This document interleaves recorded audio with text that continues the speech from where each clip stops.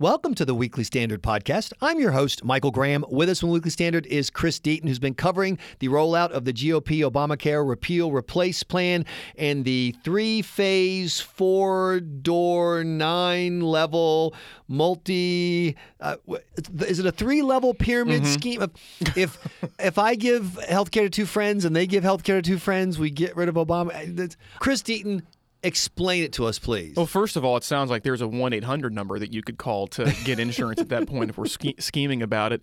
We have phase one. Yes. Which is an incomprehensible plan released by the Republicans this week. Right. And it makes it sound like the multiple stages of a rocket launch, and this thing is kind of, crashing right now a little bit. But to try to make this is the difficulty with all of this, just as a preface, to try to be as concise as possible with it because there's so much stuff going on with it.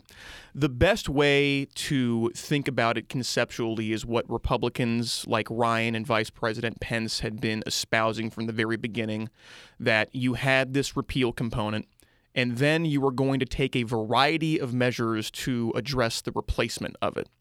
And there are different procedural tactics that Congress can use to address certain things.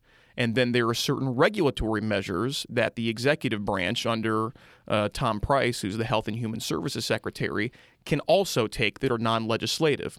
So it was just on Tuesday that the President of the United States, through the power of his Twitter feed, decided to spring on the entire GOP caucus that there is going to be some sort of three-phase process to this. And it was always going to be kind of like that, but nobody had really put a name to it. Right. So phase one, this incomprehensible thing that you were talking about here, it's termed budget reconciliation. Really fun term for the folks back home. Remember that one on the $1,000 answer in Jeopardy tonight. And essentially what it allows Republicans to do is take the budget-related portions of Obamacare and undo them and also replace them with other things that are part of a new healthcare regime that relate to the federal budget. So just to give you a quick example, you hear Republicans are going to undo the individual mandate on people buying insurance through this reconciliation bill. What you do is not just take a red pen and strike in the law, no more individual mandate. You reduce the cost of the penalty to $0. That's the tax portion. So that's how you do it. So you can see at that point how Republicans can use reconciliation to do things like institute a new tax credit regime to incentivize people to buy insurance. You can undo the Obamacare subsidies because that's another tax thing. And then there's a spending portion to that, too, that allows Republicans to get at things like Medicaid. And there was Medicaid expansion in Obamacare, so reconciliation takes care of that stuff, too. So that's one. I'm going to stop and listen, as they say on talk radio. Well, no, so that's phase one, but you mentioned you mentioned the eliminating the individual mandate, but that's not the end of the story. That's right. Because Republicans are proposing a penalty for people who choose to go uninsured, and then they get sick or whatever, and they want to, hey, wait, I want in now. Well, you'd pay a 30% penalty. Right. That's not a tax issue. So is that one of the regulatory parts? Is that in phase two, or? Well, the 30%. The 30% penalty is technically the same type of tax thing. Oh, okay. I mean, it is. It's essentially like if you're kind of roping in penalties on people the same way as taxes. I mean, thinking about the individual mandate as, honest to goodness, we can thank Chief Justice John Roberts for this, who upheld the individual mandate under as a tax. Yeah, under tax clauses in the Constitution.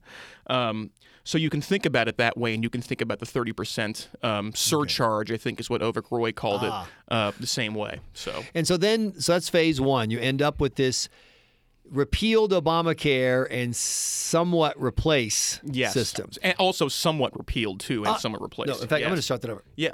So phase one, you end up with a lot of the bare bones of Obamacare alongside a lot of changes and repeals. And then you go to phase two, and this is an interesting jujitsu move. We're going to see all of those, the Secretary Shalls and the Secretary Mays that Republicans used to complain about in the Obamacare bill, suddenly turned against it. This is going to be Darth turning against the Empire and throwing the Emperor down into the Death Star. Yeah. Obamacare, Tom Price is your father at this point. Democrats must be thrilled, and that's the most interesting part about this thing too, because it is the non-legislative component. So I find it pretty fascinating because there's a lot of things that Price can do, and I really haven't gotten the sense that beyond. Let's take, for example, there's something under Obamacare that mandates this pool of benefits called essential health benefits be offered, and it comprises, I think, 10 essential benefits be offered to all consumers, and that's something that Price wants to deregulate and put back in control of the states. And he wants to do some similar types of decentralization things from the federal level with Obamacare and sending it back to the state level. But beyond that, I get the sense that there's quite a bit of uncertainty as to what he's going to end up doing. I mean, it's like you said, Michael, he's got a lot of latitude to do this. And we also have to bear in mind, too, that with the secretary shall, that's also going to end up applying to whatever law the Congress sends to the executive branch as well. So there are going to be certain things that he can do down the road that we don't even know about yet. So that's still kind of an uncertain tranche. And so for people who want to feel positive about what has been, to be generous about it, a wobbly rollout for repeal, they can say, well, hey, we're going to have this virtually all-powerful Health and Human Services Secretary who's a super smart healthcare guy, Dr. Tom Price, who has a free market vision for fixing and replacing, and he'll have a lot of levers that he can push. But still, he can only push inside the confines of the law. And certain parts of this are legislation, good old-fashioned legislation that Nancy Pelosi insisted that they pass so they could find out what was in it. That brings us to phase 3. Man. Isn't this just silly? I mean, it is. There's just it's so you can see why the Republicans have had such a difficult time trying to explain this, especially since now Trump tweeted that at I think like 8:00 in the morning on Tuesday about this phases stuff. So we're pretty much going on 50+ hours at this point. Not a lot of time to prepare. But yes, phase 3 is the legislative stuff that cannot be attacked through budget reconciliation. So it's the non-budgetary items. One of the most prominent examples is a very big leg of the stool that upholds Obamacare with community rating and guaranteed issue. These are technical terms that underpin the pre-existing conditions stuff that is popular with, according to a CNN poll, 87% of the public. It's hugely popular. Right. So essentially what community rating does is that it does not allow insurers on the exchange to differentiate the price of premiums between people who are higher risk and lower risk.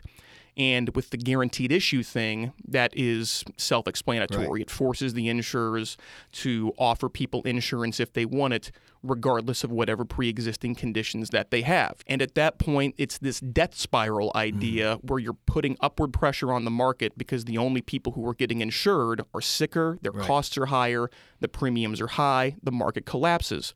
So to buttress that, you have something like the individual mandate trying to force these younger people onto the market. That's kind of the entire idea of the high risk and low risk people in Obamacare. So you can see how this community rating and guaranteed issue stuff might be budget related because it's affecting healthcare costs in a very big way.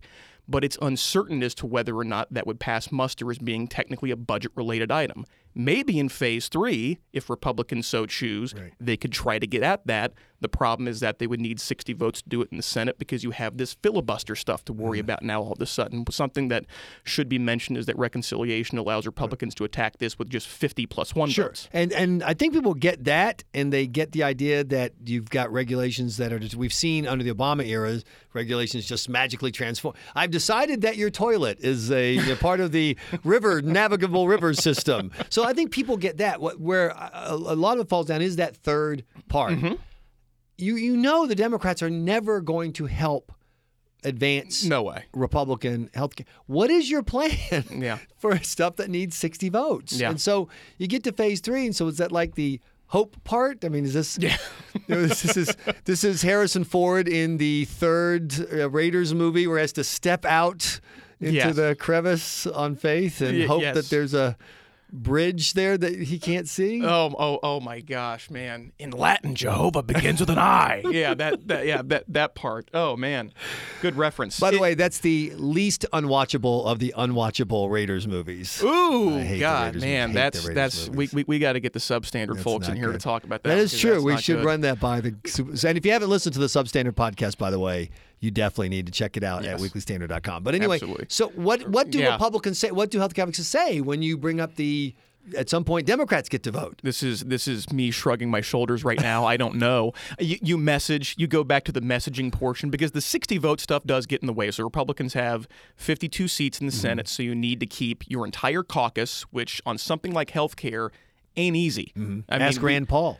Ask Rand Paul. On the other side of it, there was a quartet of senators from states that expanded Medicaid who were worried about what the GOP health care bill would do to Medicaid expansion, and those senators had some protest thoughts about, I'm not feeling so good about this. So you kind of get it from both the more rightward flank and some of the moderates too. So that's on top of the bipartisan stuff from the other side of the aisle you have to get already. I'd like to thank you for clarifying so much of the last 3 days for us, but I can't because I'm just as confused as when we started. That's 1 hour and 49 minutes that people are never going to get back. It feels like it, doesn't it? Yeah.